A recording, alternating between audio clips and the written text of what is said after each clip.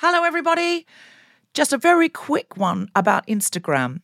If you're on it, Meta, the parent company, is reducing the number of political posts visible to users on their feed. This is a real thing, not a hoax. So go to your Instagram profile, tap the 3 horizontal lines in the top right corner to open the Settings tab, scroll down to What You See, click on Content Preferences, open Political Content, and turn on Don't Limit Political Content. That's an option. Otherwise, you won't see almost anything we post because we are deemed political. Please do that now, or you won't even see the posts about our shows, our fun things. So if you want to see Guilty Feminist content and know when we're coming to a place near you or releasing a new podcast, do it now. Hey, I'm Ryan Reynolds. Recently, I asked Mint Mobile's legal team if big wireless companies are allowed to raise prices due to inflation. They said yes. And then when I asked if raising prices technically violates those onerous 2-year contracts, they said, "What the f*** are you talking about, you insane Hollywood ass?" So to recap, we're cutting the price of Mint Unlimited from $30 a month to just $15 a month. Give it a try at mintmobile.com/switch. $45 up front for 3 months plus taxes and fees. Promo rate for new customers for limited time. Unlimited more than 40 gigabytes per month. Slows full terms at mintmobile.com.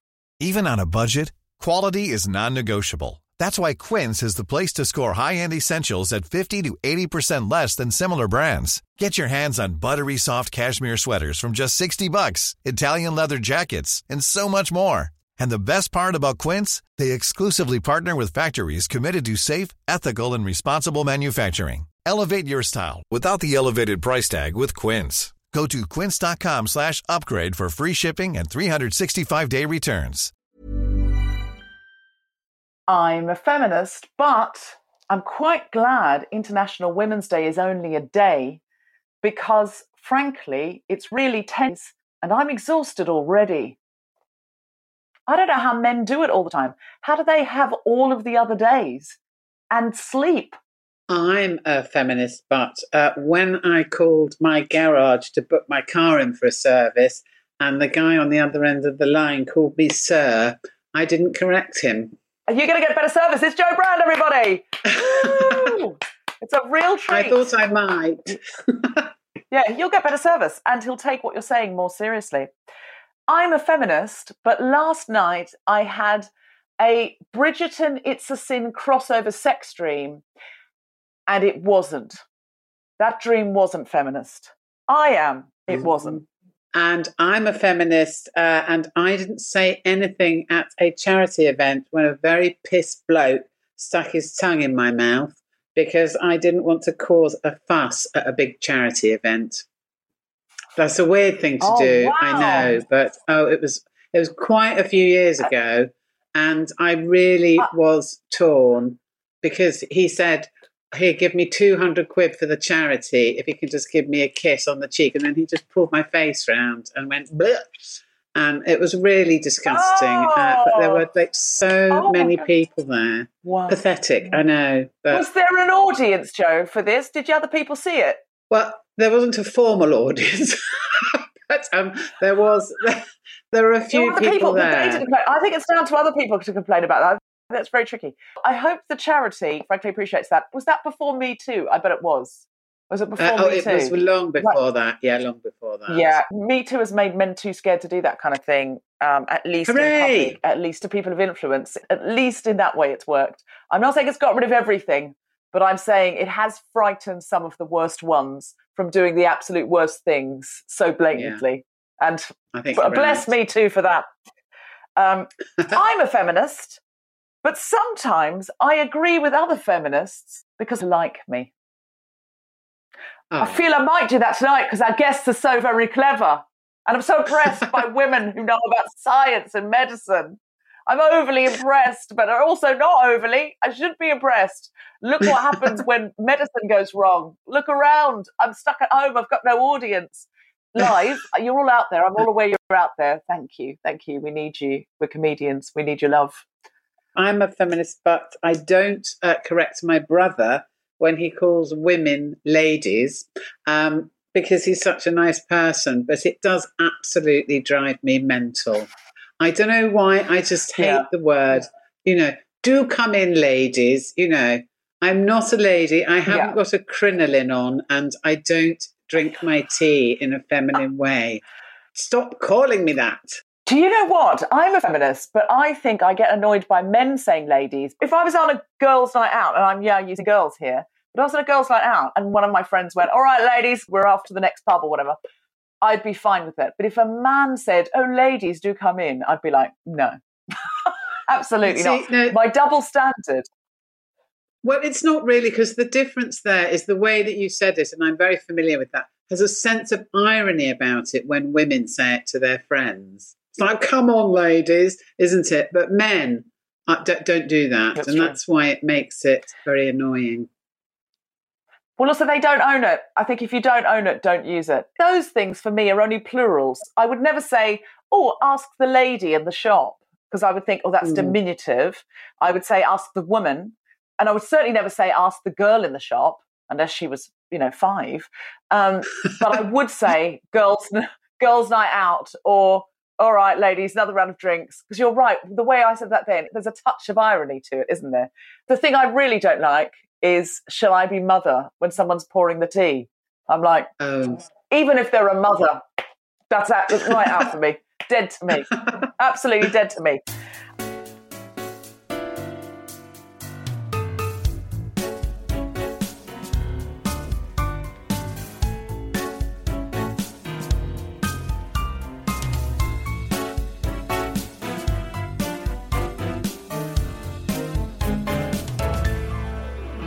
It's the Guilty Feminist. Yes, we are back to where we once belonged, to the Science Museum for International Women's Day. And here with me is my exceptional co-pilot, Jo Brand. Woo! Hello. Jo, I'm so excited you're co-hosting the Guilty Feminist. I've wanted this for a long time. I don't know what I'm going to get for my other 2 wishes, because that was the first one I asked the genie for.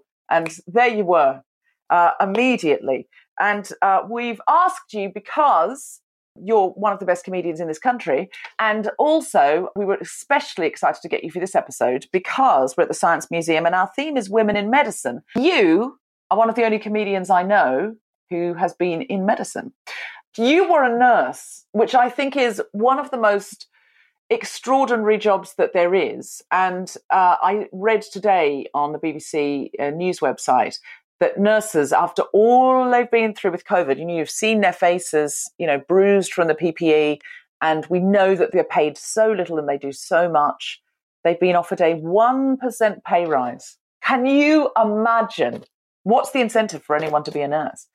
Absolutely awful. Well, there isn't really any incentive financially at all, because I think it was a very low barrier. And so if you put 1% on, they'll still be getting paid next to nothing compared to what they're worth. So the problem with that is that people say, "Oh, it's a vocation, so it's all right for us to give you rubbish money and treat you badly, because you love it so much that whatever we do to you, it doesn't really matter."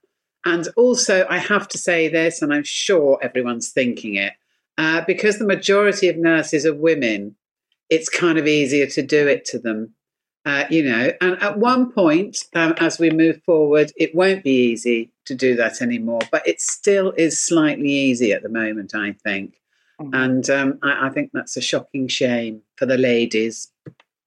Sorry. Ladies.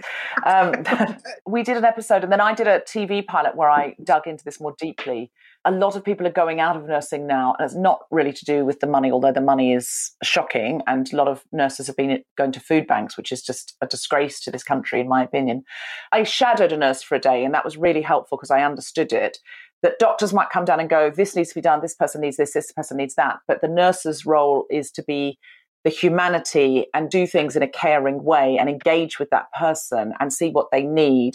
And because there are so many fewer nurses now, for all sorts of reasons that need not be, they're not doing the part of their job, which is the vocation anymore. They're not allowed to because they've got to run so people don't die and sort of dispense pills very quickly and whatever else needs to be done. and they don't get to do the bit that is the vocation. They were describing saying, even giving someone a good death, making sure they're looked after and their family's called, or you sit with them if the family's not available or whatever. They're overrun. And therefore that part of a nurse, which is, I think, much more heightened than that of a person who may be in another profession, is actually being squeezed, because whereas someone else might be able to just dispense the medicine and walk on, someone who has a vocation to be a nurse is so desperate to engage and connect on a personal level, and the time means that they're not being able to do that. Is that something you remember and you experienced? Well, yeah, but I think things have really changed since I was a nurse. I mean, one thing that happened when I was a nurse was they brought in something called the nursing process. And what that was an attempt to try and get nurses to humanise, particularly general nurses, not so much psychiatric nurses, but to get general nurses to humanise patients a bit more, because they got to the point where sometimes they were so busy, they'd sort of go, oh, well, have you given dinner to the liver in bed 9? And that person would just be purely an illness rather than a whole individual with a personality and everything. So they made a big effort to sort of change that. And then not that much longer afterwards, nurses began to have a degree to become a nurse. Now, before that happened, you had 2 grades of nurses. You had, let's stick to general nursing, SRNs and SENs.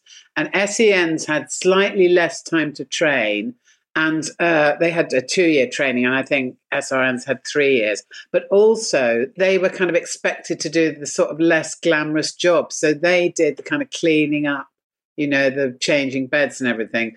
And the kind of SRNs got on with the slightly kind of more, challenging stuff. But SENs kind of got rid of and replaced with what we used to call nursing assistants, but are called healthcare assistants. And so what you have these days is all nurses have degrees. And so to some extent, they're vastly underused because they know much more than sometimes they're called upon to do. And I have to say, when I was a nurse in a walk-in 24-hour psychiatric emergency clinic, and this is not kind of boasting or anything, but we've basically trained the junior doctors how to work in acute psychiatry, because they would get there wet behind the ears, say the most appallingly kind of inappropriate things to patients, and we would have to kind of get them out of the room and go, don't do that, or someone's going to hit you, or no, you don't need to give them 1,500 milligrams of that, you might kill them if you do that. So, in some ways it was frustrating as a nurse. Scrubs, the sitcom Scrubs. That happened in that, where the nurse, I remember once the nurse Roberts, who was very dry, said to a doctor, this junior doctor just told me to give that patient X milligrams of this drug, but I thought I'd check with you before I killed a man. It's just such a great line. It's just like, it's going to kill him, so I guess I'm going to have to talk to another doctor because I know. And you did a brilliant show called Getting On, which was of your experience of being a nurse. Yes, absolutely. And it was kind of a lovely show to do. And I think I hoped what it brought out was just the very different things different types of personalities contribute, in a hospital setting. And I just want to kind of also quickly go on and say, it's not always the case that nurses are constantly superior to doctors. I'm not saying that, but I'm just saying we're sort of used early on in doctors' careers to sort of, to kind of bolster things a bit, I suppose. And then they go on to the heady heights of whichever specialism they alight upon, and kind of nurses stay where they are. But then at that point, you started introducing kind of specialist nurses as well, clinical nurse specialists, and they kind of are sort of on a par with junior doctors in terms of their knowledge or their prescribing ability or whatever it may be. So it's all kind of quite complicated in a way, I think. And I don't think they've really sorted out where it's going to go.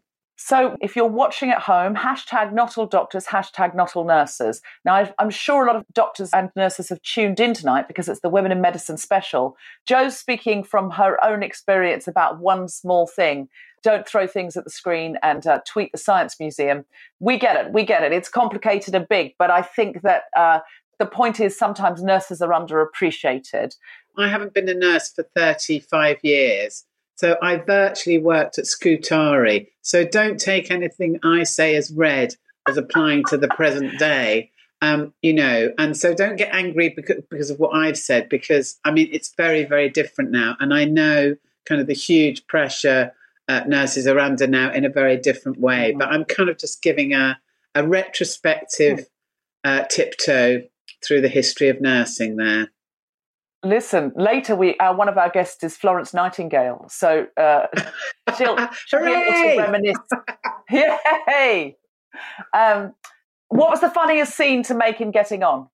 For me, I have to say that the scenes that I loved the most were the ones with Ricky Grover in, because he played this hugely pompous male nurse who didn't really know anything. And so anything with him in and us trying to kind of bat him away from doing something utterly ridiculous.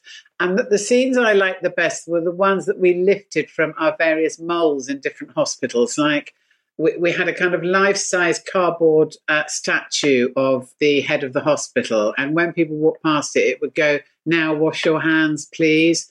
And that would always make me laugh. But actually, that was given to me by a friend of mine. And she said they actually did have that in their hospital. And, it's so surreal how, that statue was ahead of its time, Joe. That statue was ahead of its time. We all need one of those in our house now. We're all obsessed with washing our hands now for 14 happy birthdays. But, on the other side of this, the happy birthday song is going to trigger me. As I'm telling you, when I hear that at a party, I'm going to start wanting to wash my hands. And it's not going to help that someone's then going to spit all over a birthday cake and ask me to eat a piece.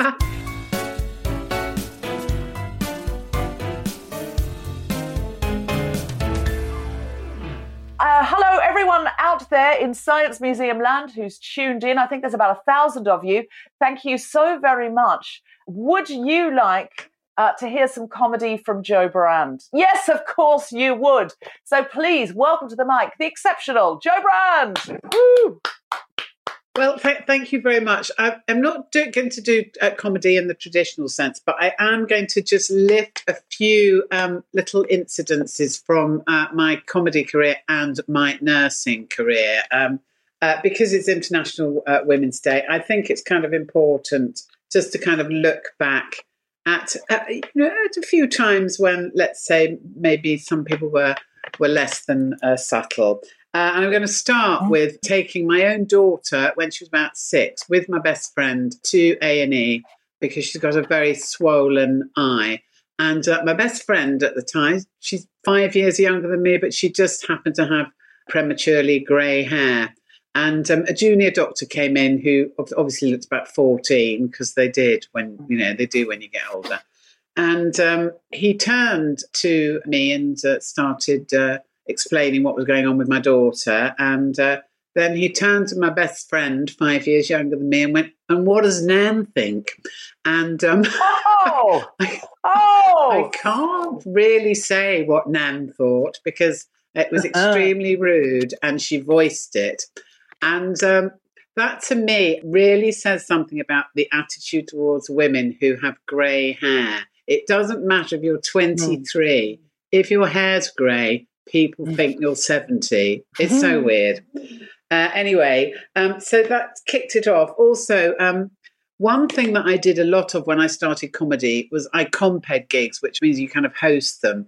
And what that allows you to do is sort of relax a bit and be comfortable with kind of talking to the audience. And it is actually really hard work because the whole sort of structure and mood of the evening is in your hands. And I think compares work really, really hard. So I'd done a big show at a club called the Red Rose in Finsbury Park.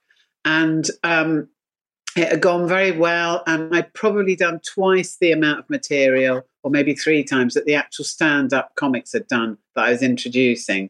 Anyway, I came off stage and I felt quite pleased with myself. And a man who'd been to the show came up to me and he said, "Do you actually do anything else while you're here?" And I said, well, like, what do you mean? And he said, "Well, do you have to kind of clear up and wash the glasses and sweep the floor at the end of the night?" So I was like, no, I'm the compere, for God's sake. But because I was a woman, he just assumed that somehow I'd come on and just somehow done that. And then I was responsible for all the housework afterwards. Totally bizarre.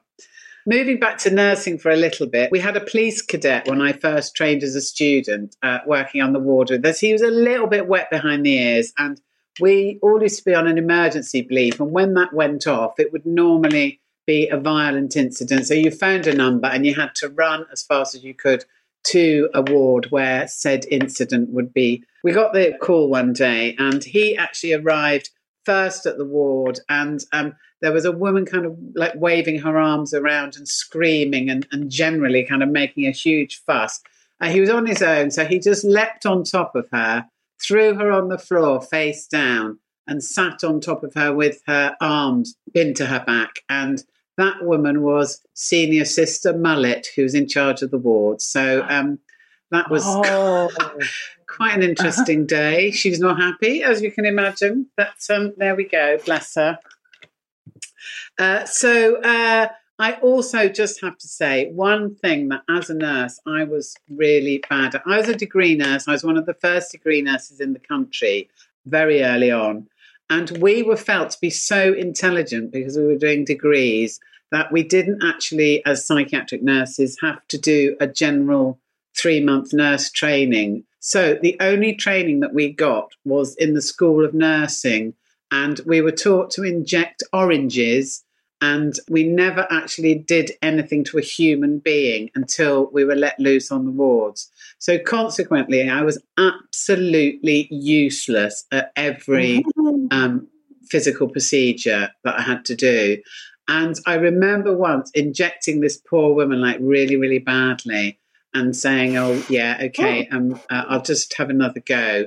And after about 10 minutes, she turned to me and went, can I have a tablet, please? I felt so bad about that. And so I used to be a coward and get other people to go and do it. And I was also kind of quite sort of wimpish as a nurse. I wasn't kind of terribly keen on kind of physical procedures either. And I once chaperoned a junior doctor who was doing a lumbar puncture on someone, which means drawing some cerebral spinal fluid from the bottom of the spine. You have to get the patient in a particular position. It's quite tricky. Well, I had 2 goes at my injection. He had 9 goes at this, right? And it was a boiling hot August day. This poor woman was looking longingly at me like a kind of wounded animal. And I didn't do this deliberately, but he knelt down and went, I'll just have one more go. And I fainted on top of him, knocked him to the floor, and I think I probably hurt him quite badly. And the patient sat up on the bed and went, oh, thank you, nurse, thank you. And that was like the best thank you I think I ever got as a nurse. Back to me briefly. When I gave birth to my first child, I was in the process of it, and somebody came on to the labour suite with an autograph book and asked for my autograph, which was probably one of the most surreal things that's ever happened to me. Yeah. Wow. That was a doctor from another part of the hospital. And actually during that, in fact, that whole episode was very odd. I was in a hospital for a couple of days, and at one point I was getting kind of like a pain-killing injection. And I have to say, and this midwife that did it really badly, and it really hurt. And I kind of swore really loudly. And she said, oh, I'm so sorry. Can I kiss it better? Ooh. Now, which nursing manual is that in? I want to know. What a bizarre exchange that was. It was so weird. And finally, one more comedy story. When you start to tour, you'll know this, Deborah, you go from a B&B, which is like grim as anything, and suddenly you find yourself staying in quite nice hotels. Well, I was staying in a very nice hotel in Manchester, and I didn't actually have a suitcase with me. I just had my stuff in a Tesco's bag, and I went up to the counter and said, oh, there's a room booked for me. And she called security. She thought I was a homeless. So I thankfully managed to convince her I wasn't eventually, but obviously I must have looked the part. And finally, I think one thing we must not forget about nurses is that they do suffer a degree, I think much less these days, but a degree of harassment. I did about 4 weeks of nights when I finished my training with a male nurse who basically was trying to chat me up for 4 weeks. And it was like quite stressful, to be honest. And on the final night, when he knew it was his last chance, I think he'd had a couple of drinks as well. He sort of leaned across to me. We were both sitting on armchairs. And he actually said, I can't believe anyone would actually use this as a chat-up line. But he said, looking at you is like looking at a piece of meat in a butcher's window that you can't afford. And he just jumped on me and started kind of slobbering all over my neck. And the weirdest thing was, 2 quite severely depressed patients got out of bed and came out of their rooms and got him off me. And I like to tell that story to people because people just have such a kind of stereotypical idea of psychiatric patients. It's not nearly so bad again now. Things have really changed. But in my day, people just thought anybody who was in a psychiatric hospital was by definition a dangerous killer. And so to tell someone I had to get 2 people who were being treated in a psychiatric hospital to rescue me from a male nurse, I kind of felt that was a really big deal. So sorry that wasn't all completely comedy, guys, but I hope it sort of mixed a picture of women nursing and comedy a bit. Jo Brand, everybody, thank you so much.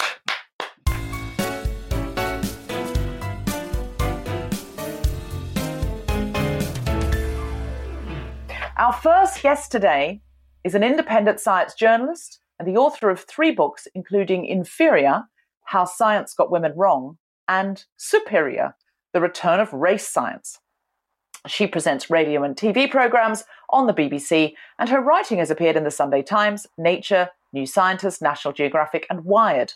She's currently working on her 4th book on the origins of patriarchy. Please welcome Angela Saini. Hi. Hello, Angela. What a joy to have you. And what Thank an you. impressive CV you have. But I'm not a excited to doctor, get though. into it. I'm still quite gutted about that. Well, I mean, I'm not a doctor either, but I think someone offered me one of those honorary doctorates, and I'm definitely going to make people call me doctor all the time. They should probably call me honorary doctor. So our first guest is joined by our second guest, the UK Special Envoy on Antimicrobial Resistance, Master of Trinity College, Cambridge, and former Chief Medical Officer for England. In the 2020 New Year's Honours, she became the second woman and the first outside the royal family to be appointed Dame Grand Cross of the Order of the Bath, GCB, for services to public health and research. She has also been awarded more than 30 honorary doctorate degrees. So she's honorary doctor times 30. I dream of the day. Please welcome Dame Sally Davies. Woo! Hello. Hello, Dame Sally. Thank you for joining us. Well, your CV is glittering, I would say. Yes, it's quite good when I look back at it, but I didn't set out to do that. It just kind of happened. I don't believe that. I'm not saying you didn't set out to do it, but I'm saying it didn't just happen. There's a lot of hard work there. You may not have set out to have got a pink sash from the Queen, but yeah, you've clearly done a lot of work. You didn't fall out of bed onto it either. So we are talking to you today about women in medicine. And Angela, your first book seems like a great place to start. Inferior, How Science Got Women Wrong. Can you tell us a little bit about what's in that? Well, I had just given birth to my son, and my background is in engineering. So I used to write about engineering and physical sciences. But when I went back to work, and I'm sure lots of people can empathize with this, I had to take what I could get. And an editor said to me, "Can you write a story on the menopause?" Which was something I knew nothing about, either academically or through personal experience. But I had to say yes because I needed the work. And just coincidentally at that time, a paper had been published in Canada by 3 male scientists arguing that evolutionary reason that women experience the menopause might be because right throughout evolutionary history, so right throughout human history from the beginning, men did not find older women attractive enough to have sex with them, no man of any age. And this was weird because there was a counter theory, in fact, the prevailing counter theory, that said that the reason that women live so long into their infertile years, which is a more accurate way of thinking about the menopause, because most animals around the world die around the same time that they lose fertility. And this grandmother hypothesis states that the reason that women experience the menopause and live so long is because they're just so useful to their kids and their grandkids. They help keep them alive. And a lot of women have worked on this theory. Now, I had been trained up in a system that said that science is objective, it's rational, that whatever ideas we have about the world are through empirical observation. And I couldn't understand then why men and women were coming up with different theories about this same thing. And of course, there is bias there. There is, we're affected by not just what we're taught and what we think about the world, but also what we want to be true. And that's where Inferior came off. It's really an investigation into how scientists think about women's minds and bodies and why they think about us that way, and all the mistakes that they've made through history and how those mistakes have slowly been corrected. And what did you discover about menopause? Do we know why? But I don't think we'll ever know why, because when we're talking about why we are the way we are, what is human nature and evolutionary history, we'll never know unless we get a time machine and go back and see it for ourselves, which will never happen. But the grandmother hypothesis is the one with the most data and rationale behind it. And certainly if you look at the data, we can see through studies and observations around the world that the presence of a grandmother does increase the lifespan of her children and grandchildren. So there is an evolutionary mechanism, at least there. There's a possibility that that could be true. So that's the one I'm sticking with now, rather than the other. I'm slightly disappointed that the only reason I'm going to live beyond menopause is to care for children.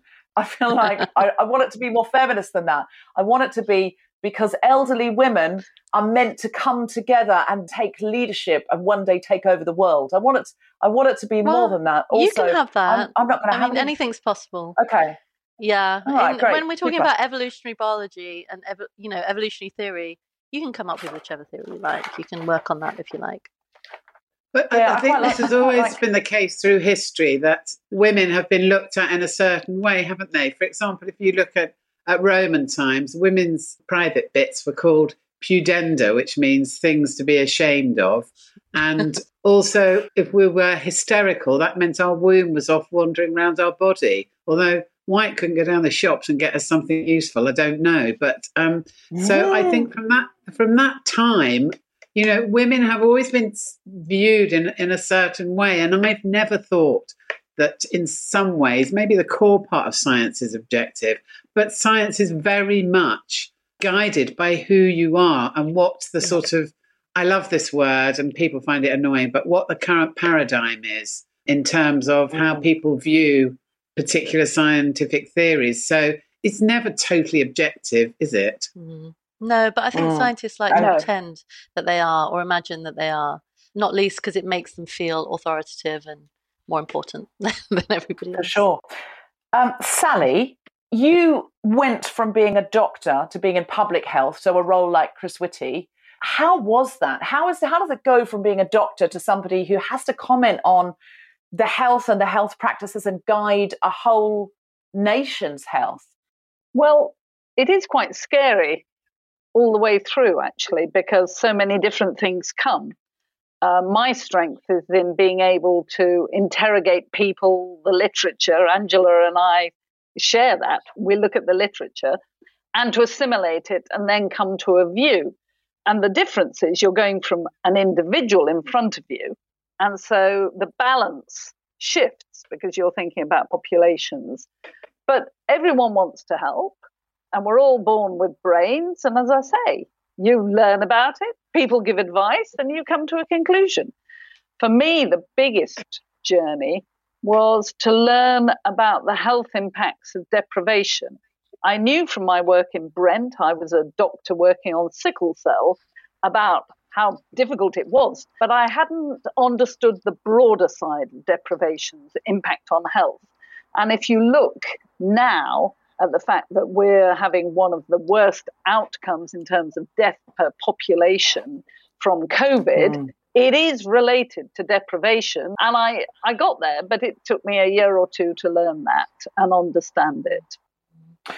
So you've got to look at the sort of societal factors that might make up a health crisis.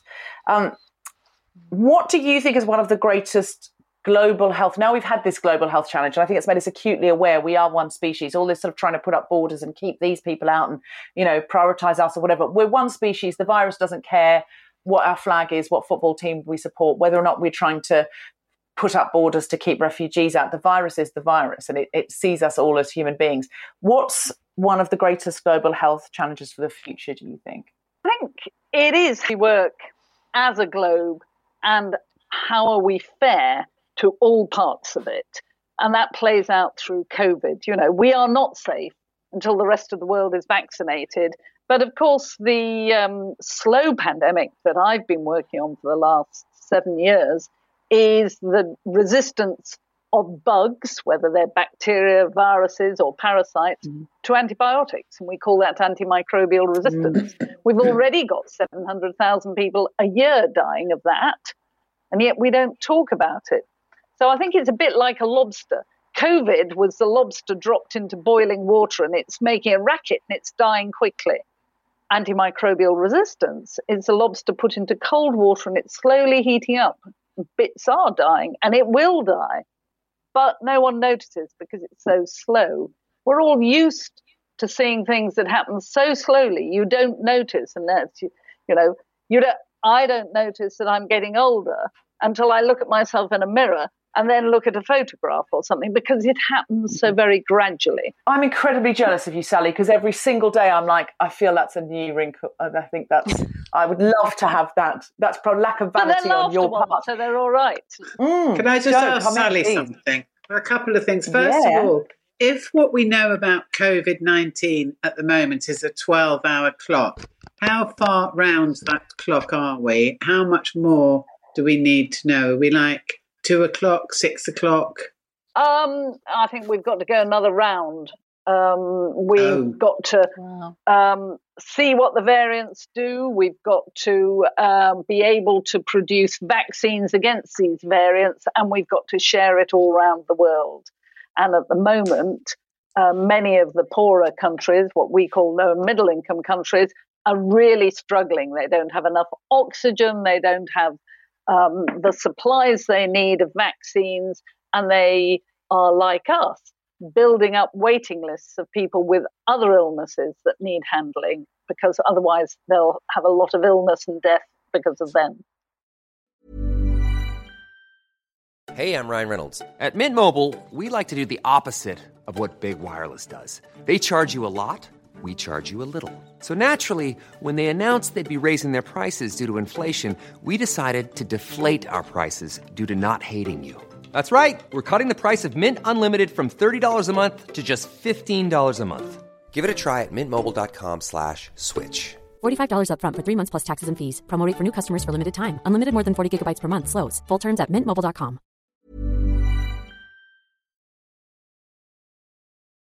If GPs prescribed less antibiotics, would that sort some of the antimicrobial issue out? It would. Though they're doing well in this country, we've persuaded them to reduce by, I think it's 5% over the last about 5 years. But we still know that too many prescriptions are dispensed. And it's not all GPs' fault. They don't have access to rapid tests to judge whether it's a bacteria or not. Patients are demanding it. So we need to work to teach the public to wash hands and prevent infections, and to understand that viruses don't respond to antibiotics, and help the GPs protect antibiotics. Angela, I just want to throw to you, because something Sally said there was very interesting, that inequality means that while wealthy countries might get on top of the virus, we are all one species, we're one globe. And unless we help poorer countries that are often poorer because of colonization, etc. We're not going to fix it because we're letting countries, again, because of inequality, hang out to dry. But also, we know that more Black, Asian and ethnic minority people in this country and other Western countries have died of COVID than white people. You wrote a book called Superior, The Return of Race Science. Could you speak to this a little bit? Oh, it was my biggest bugbear last year. It's all I've been working on for the last year, is trying to shift these narratives around race and COVID. So it was around March, April. Coincidentally, just a couple of months after the British Medical Journal released a special issue on race in the NHS, race in medicine, showing the extent of racism, not just against patients, but also that staff within the NHS experience. So this is real. It's not just an issue in the United States. It's also a problem in the UK. But when the stats became clear that people of ethnic minority backgrounds, particularly Asian doctors at the beginning in London, were dying at much greater rates than everybody else, I saw prominent medical professionals, some physicians, start speculating about the possibility that there could be a genetic reason for this, that there were some genes that we non-white people have that make us more likely to die of COVID than everybody else. And I was shocked, because we have always known that there are racial disparities in health in the UK and in the US, where we were seeing the same problems last year. Why would we not expect them to play out in the event of a pandemic? Of course they were going to. So in the US, for instance, Black Americans die of almost everything at greater rates than white Americans, including infant mortality. So that risk starts from the second that they're in born. Childbirth. Yeah, white people used to die in childbirth all the time, but science stepped in and fixed that. But Black patients are not given the same care and treatment, and don't have the same access to resources. Well, that's an aspect of it. There are other issues. There are demographic issues. There are structural issues that mean that, like Sally said, one of the big reasons for health disparities is socioeconomic status and deprivation. And this overlaps with race. So very often, if you are an ethnic minority, you're more likely to have a poorer diet or live in a more toxic area or a more toxic environment, particularly in the US.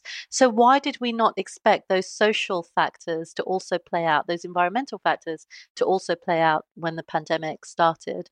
And it was very tough to change that narrative. I remember writing a piece for The Lancet. I wrote an essay for The Lancet in the summer, trying to get doctors to understand that they need to not focus on genetics when they're trying to understand racial disparities around COVID. And The Lancet was so resistant to what I was writing. And I wasn't writing anything that went beyond the literature. It was all within the literature and quite well established that essays aren't usually peer-reviewed. They peer-reviewed mine twice. And then even after that, there were doctors who were resistant. But do you know what really changed the conversation was the George Floyd murder. After that murder, and we were all having this global conversation around racism, suddenly the Lancet invited me onto their COVID-19 commission, and suddenly I was getting contacted by doctors and patients and lots of people saying, yes, you're right. We researchers have been looking at the wrong things here. Maybe we need to look at the social determinants of health more. And that's what I've been working on for the last 6 months. Angela, you use the word social determinants.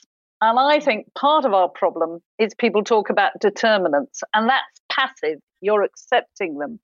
So I published a book in November, and I argued that it's time we talked about drivers, social drivers, commercial drivers, and took control and changed them. So can I ask you to change your language and frame it differently?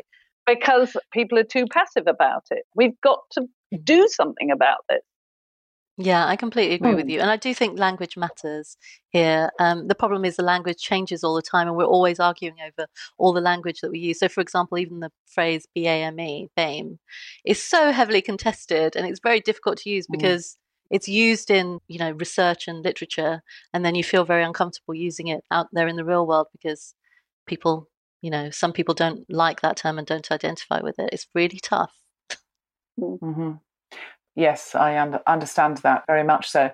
But I think drivers is a better word than determinants, because as you say, Sally, determinants means, something's determining it. Drivers means if poverty is driving this, we got to stop poverty because it's driving deaths, as opposed to poverty is a determinant. There's nothing we can do about it. We drive the car in the other direction. So that's a great piece of language. We're always looking for language to change, to create, because language creates thought, and it creates the way that we approach things.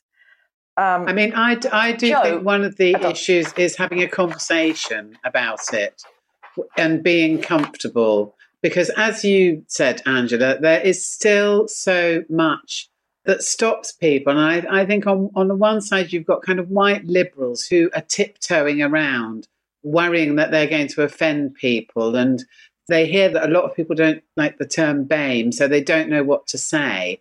And I think if we can't actually just talk honestly about it amongst all of ourselves, I don't really know that, it's going to move on from that. I mean, when I was a nurse at the Maudsley in Camberwell, I belonged to a group called the British Transcultural Psychiatry Group, which obviously sounds a bit kind of odd in itself. But what we were trying to look at was why, for example, 5 to 6 times as many Afro-Caribbean men were diagnosed as having schizophrenia as their kind of white counterparts, And there were kind of lots of different theories and a lot of anger and a lot of resentment. And I remember kind of going to a conference and just getting up and saying, look, people don't even know how to talk about this without other people in the group kind of getting angry.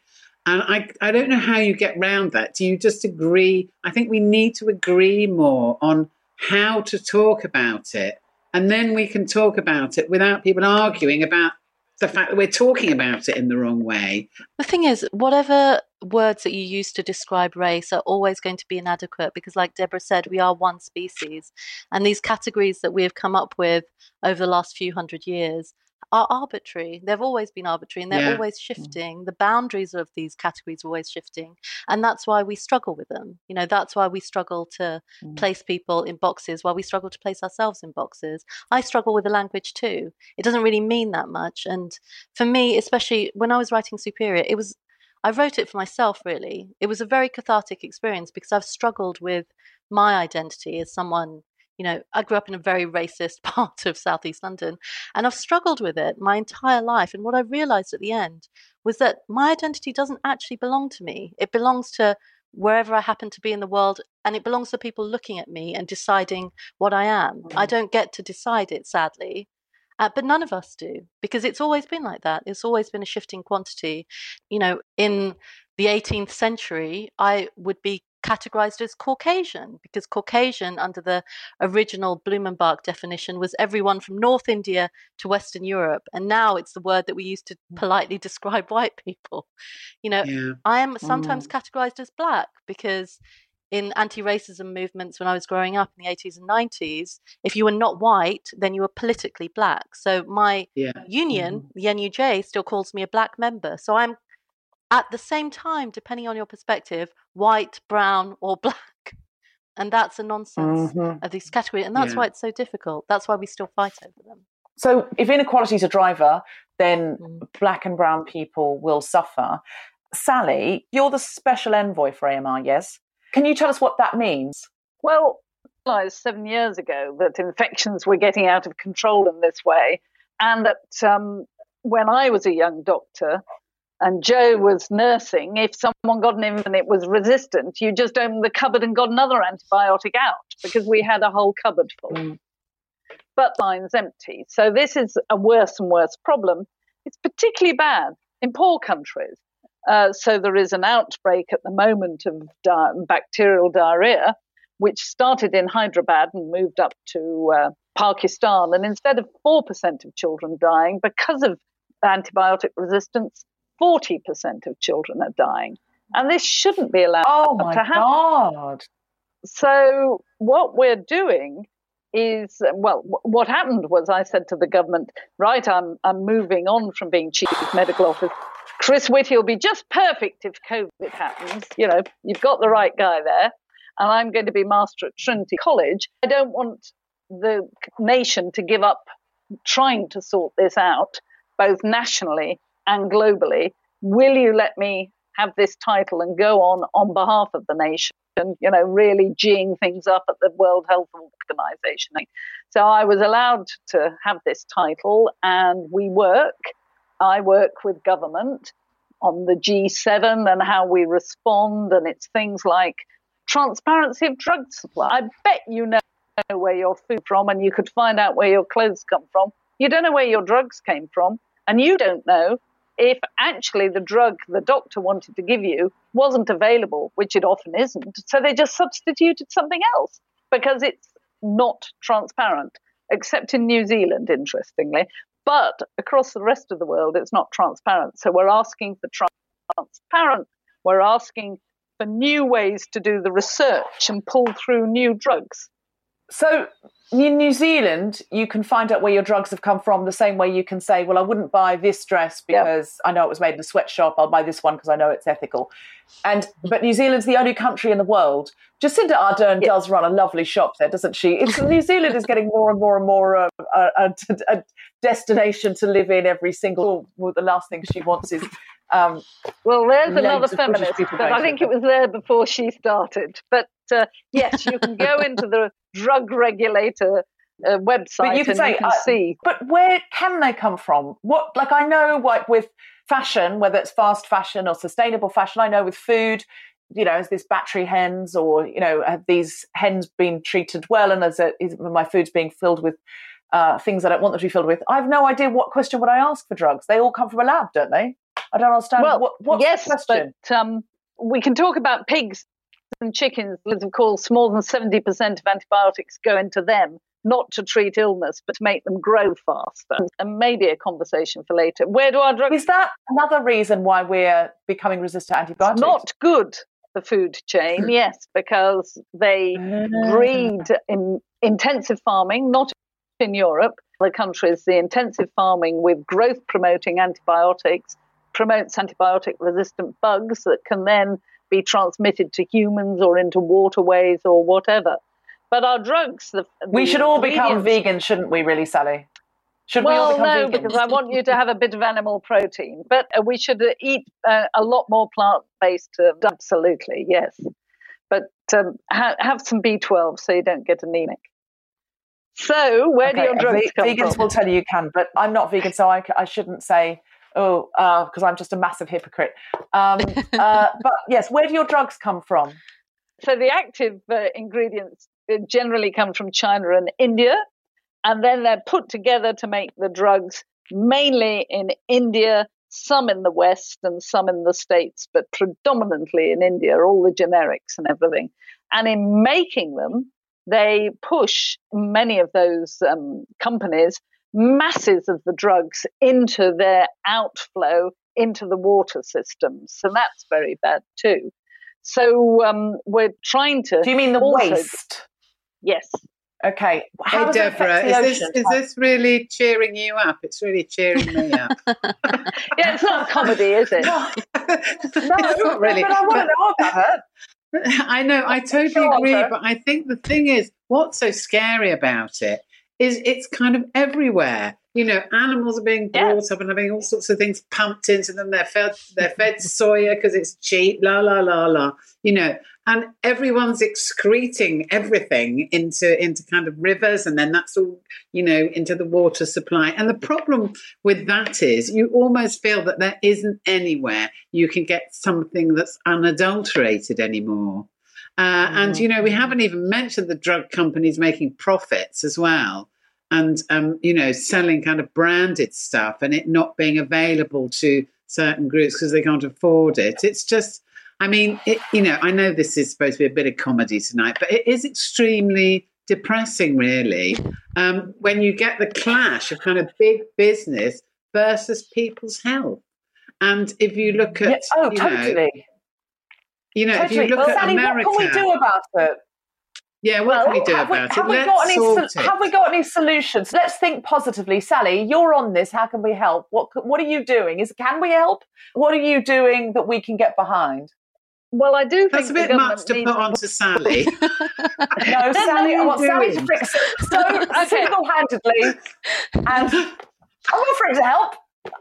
I want to know how big the problem is around the world, and I want patients to be able to find out what bug they've got and whether there's resistance. That's supporting our poor world and helping everyone.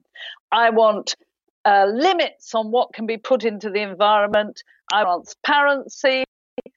I want new drugs, and that will mean new ways of funding the drugs, because actually the reason we don't have new drugs is the pharmaceutical companies don't make profits out of them. They have been made to sell them so cheap, they've stopped researching them. So we've got a really fun system in Britain. We're piloting, paying them a certain amount of money, but doctors can use it as they want. And we're valuing the antibiotic by its value, not for your patient, like cancer drugs, but to all of our society in Britain. And we're going to see whether that allows us to help get new drugs. Could we no help wonder just by you've not got a taking special antibiotics? sash from the Queen that no other woman outside the royal family's ever had with what you're doing. Angela, what were you saying there? Well, do you know, I feel like I've done my part here because I have, not to put anybody off, thankfully we're not in person, but I have recurrent strep throat, so I get strep quite often. And a few years ago, I decided to stop taking antibiotics for it, and now I just fight it off myself. And I find myself fighting it off every time I feel it in my throat. I find myself fighting it off. So I feel I have done my bit for antimicrobial drug resistance. Well done. Yes, we need people washing their hands, not taking antibiotics unless they need them. And then we need to all this other stuff.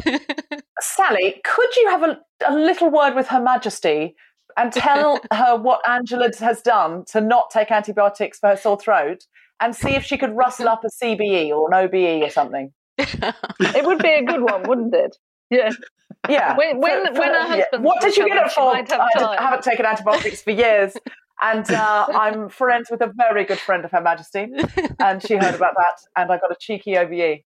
It'd be great if there was something called a cheeky OBE, which is a sort of slightly off-kilter reason for getting an OBE. Angela, is there any work that you've done in any of your books that speaks to this area of COVID, of viruses, the future? What do you see for us for the future? Sally does this wonderful work kind of at a research level, and my job as a journalist is really to broaden it out. And I think a lot of the way that we think about human difference and the reasons why things affect some people more than others, or why some people, for example, I'm allergic to penicillin. I can't take penicillin. So this problem is particularly acute for me because there are certain drugs that I can't take. And we are all so different at an individual level like that. I worry sometimes that I've noticed this tendency over the last couple of years to essentialize about groups, large groups, whether that's women or whether it's different ethnic groups, and assume that everyone within that group is very similar medically. And actually, we're so different. Most of the difference is at that individual level.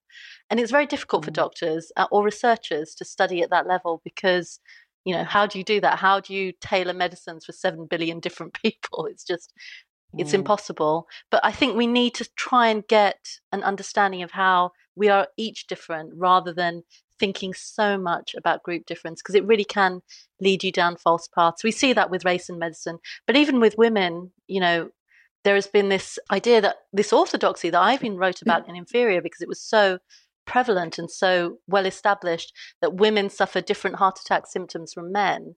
But then in 2019, so this was a couple of years after Inferior came out, the British Heart Foundation funded a study at the University of Edinburgh looking at this properly, and they found that actually women are just as likely to experience typical heart attack symptoms as men. But one of the reasons that they're not diagnosed is because of sexism, because we expect men to have heart attacks and women not to have heart attacks. So it's not a difference in our bodies necessarily, it's a difference in the way that we treat each other based on stereotypes and assumptions that we have. So that kind of delicate balance between understanding what causes the differences that we see in the individuals that we see it, I think we have to get a grip of that. Can I just ask both of you, why do you think that women live longer than men in general? Well, again, it's on average. It's not, you know, for instance, women have on average slightly stronger immune systems than men, but I know that I don't. I get every bug that comes through our house, I will catch it. When my son started school, I caught everything. And my husband never gets sick at all. And so we have to remember, even if there are statistical level differences between large groups of people, that doesn't really tell you anything about one particular patient. Yeah.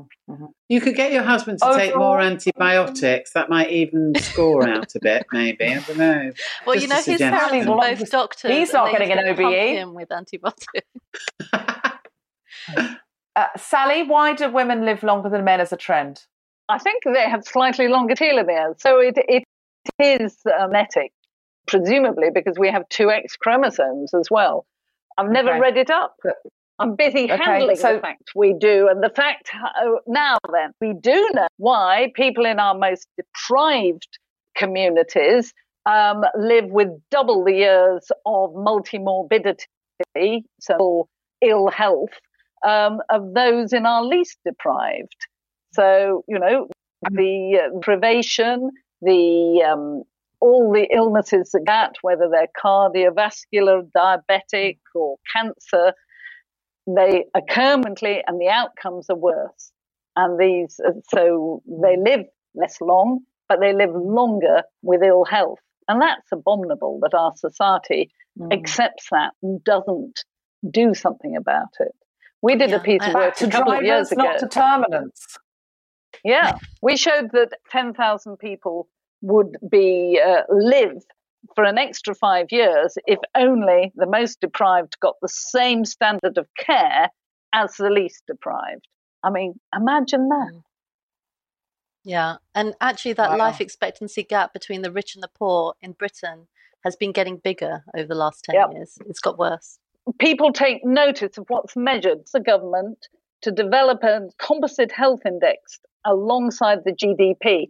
And I'm really excited because at the beginning of December, they published a national health index from the Office of National Statistics for consultation, and we're going to get one. And they counted 20, just because they have the data, as 100%, and it's dropped. That's horrible news, but it shows it's picking stuff up. So that's a really exciting thing. What gets measured gets managed and done. Yeah. Well, I have faith that while you are driving, that things are going to change, because your energy is absolutely incredible. Is there anything before we throw to audience questions, is there anything you came to say that you didn't get to say that you would like our audience to know about women in medicine, about COVID, about your specialty? Well, I think I'd say about women in medicine that we now have more than 50% of the medical students are women, and you can do anything. When I came in, there was a glass ceiling. So enjoy and let it take you where you want to go. Great. So come into medicine. Women are the majority now. There's a majority of doctors are women now in this country. And you think what Elizabeth Garrett Anderson had to do to get, I mean, it's unbelievable what she had to do. If anybody doesn't know, no one would accept her at a medical school. She had to find a medical school with a loophole where they had forgotten to say in their charter no women, because they thought it was like saying no zebras. There's no point saying it, it's obvious. And so she got in there. Then she got a license, but she didn't have a full medical degree. She learnt French well enough to go to the Sorbonne, who were accepting women. Imagine learning French well enough to go and study medicine in French. When she came back, no one would give her a job. And so she's had to set up her own clinic, and then no one would come. And then she just got really lucky with an outbreak of cholera. Well done. Well done, Elizabeth Garrett Anderson. People so desperate that they went, and it turns out she was great. But the reason she's a feminist is she then set up a school so other women didn't have to go through what she did. She's the reason we have over 50% female doctors in this country today. And it's something to be remembered, to not make yourself the exception, but to invite others in. Angela, is there anything you would like to say that you haven't said yet before we go to questions? That story about Elizabeth Garrett Anderson, it's not a claim to fame in my own family, but my husband's family. His great aunt was the first dentist in India. She's still alive now. She's in her late 90s. And we did go and see her for one of her birthdays a couple of years ago. And I'm very grateful that we got the chance to do that and take my son to meet her. But she was the most incredible woman. She never got married. She traveled the world as a dentist and made all these wonderful friends, other dentist women friends around the world, and still kept in contact with them. To this day, she's still corresponding with her friends around the world. Although she worked very hard throughout her life, it was only near the end that people started to realize, wow, this is what you did. You did something quite amazing. You traveled the world by ship and did these incredible things. Absolutely. And now she's being remembered. Remarkable. Oh, that's wonderful. That's really, really wonderful. Anything to plug or you want us to do or tell us about, Angela, We should all buy your books, especially Inferior and Superior, both of which are completely fascinating. Anywhere else we can see you, follow you on Twitter? Anything else we should know about? Well, I do have a website, but I want to urge everybody actually to, there's a wonderful lab at Harvard run by a woman called Sarah Richardson called the Gender Sci Lab. That's all one word. So if you type that into Google, and if you want to kind of get on top of gender and sex difference and how to think about it in a more nuanced and careful way, I think that's a brilliant place to start. And they have some really good articles also about sex differences and COVID and why we need to be careful before we start essentializing groups of people when we think about these things. Sally, is there anything you want us to do other than not take antibiotics? Unless we desperately take vaccinations. I think I'll go for that one. Not only the routine ones of childhood and old age, but actually these ones that we've got now for COVID are proven to be extraordinarily safe. Though I had a bit of a sore shoulder for 3 days after my first, but hey, it's worth it for the advantage against that virus that it gives us. Herd immunity doesn't work unless the herd gets immunised. Please, please, please get your vaccination. I think we're preaching to the choir, let's be honest, on the Guilty Feminist Science Museum live stream. It's like, I don't think there's anyone on this who's going, I'm going to wait and see how it goes.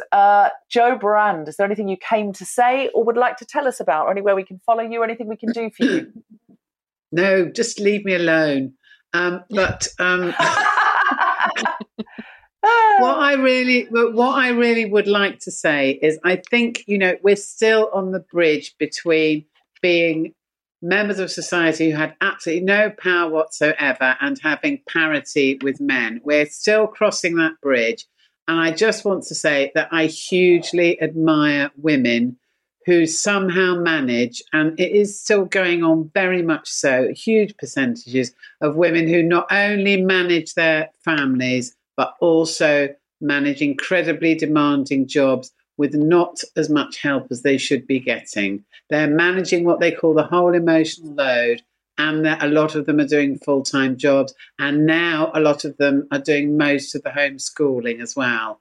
And that's why I think women are absolutely brilliant. They're tough as old boots, but they shouldn't need to be, and they should get a bit more respect and a bit more money and a bit more help. Well, a lot. That's all I came to say. A lot more. And please, can we give the nurses more of a pay rise than 1%? For God's sake, after everything they've been through with COVID, 1% is an insult. Absolute insult. So get your vaccination. Remember, it's International Women's Day. So remember to appreciate the women that have come before us, that fought for the inclusion, and to fight for the inclusion of the women around us and to come. And do think of those other intersections of diversity, and especially inequality, as we've been talking about today, as a factor of literal life and death.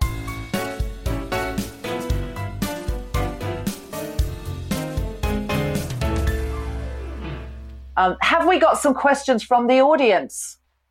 Nicola Croft says, what are the main obstacles for women in medicine at present? How have they changed over the last 10 years? I think a lot of the obstacles are in the women themselves. We have to want to do it, and we have to, when we have children, choose partners who want us to do it too. I guess it goes for every profession. But you can't have it all on your own, or you really are stuck.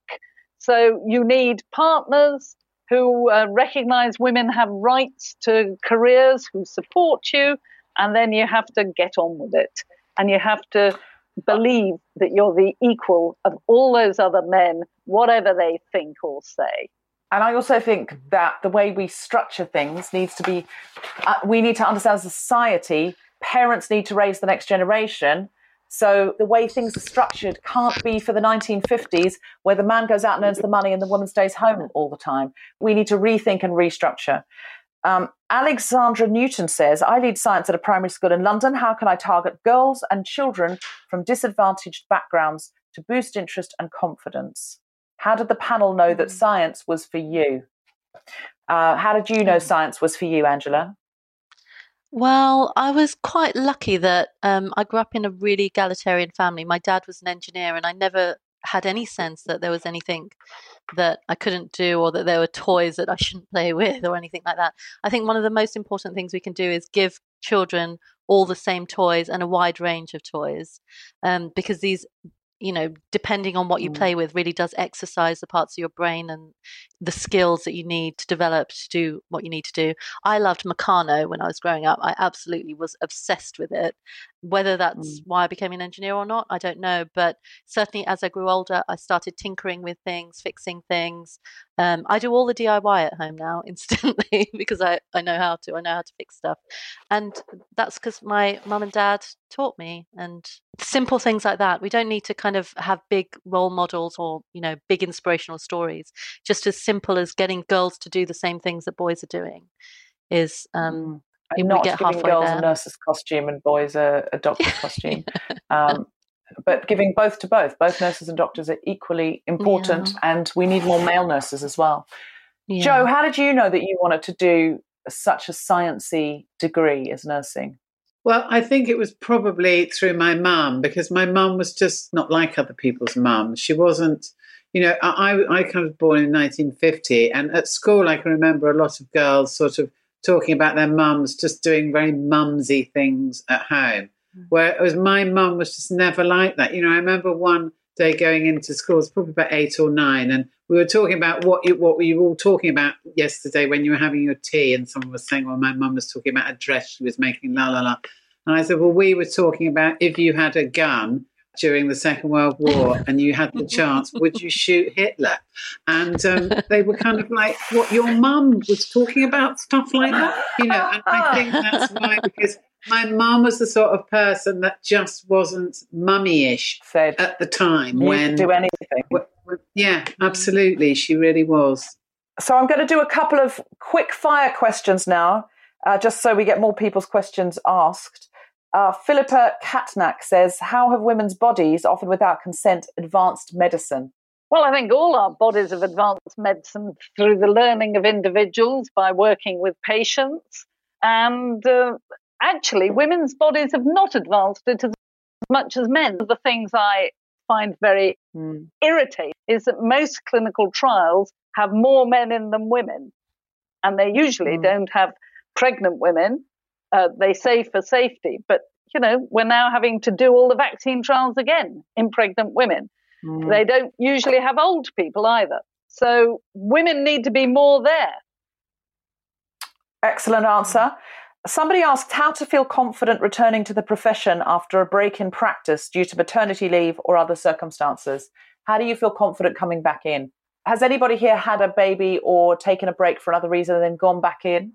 I have, and I think the answer to feeling confident is pretending you're confident. Yes. And that when I was sitting there getting some of the most appalling heckling that you could ever believe from these repulsive drunken men some nights, I would just look at them like I could not give less of a toss. And once you start doing that, they actually genuinely believe you don't care. And once they believe that, you've won. And, and I think that's half the battle. If you don't look worried about it, you don't look nervous, you don't look subservient, act that you don't, and then eventually you won't be.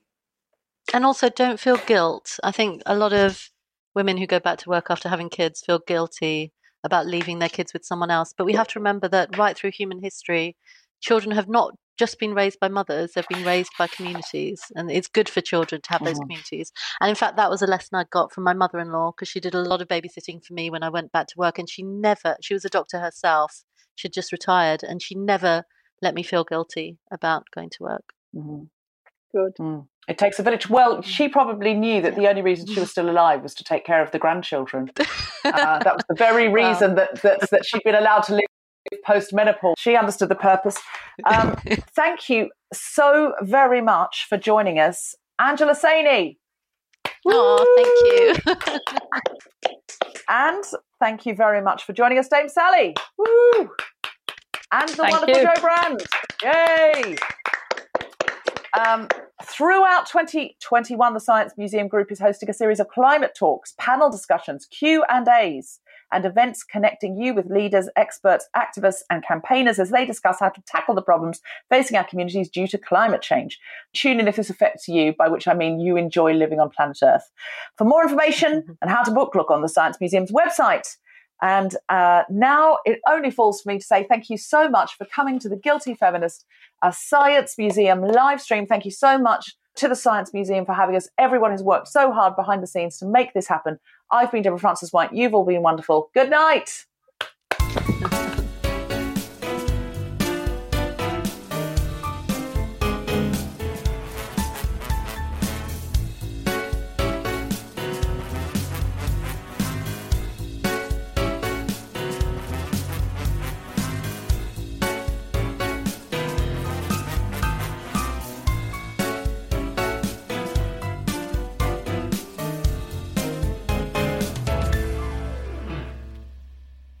Can I tell you something? You know the Red Rose Club that you just talked about? Yeah. That's where I met my husband. Oh, really? Yeah. Where you were told, could you just go around and do the glasses after you'd done your brilliant comedy comparing? That's was that your husband? Were it not for the Red Rose. Hopefully it wasn't my husband who said that to you. I like to think it wasn't. But also, I did think, when you told that story of being overboard and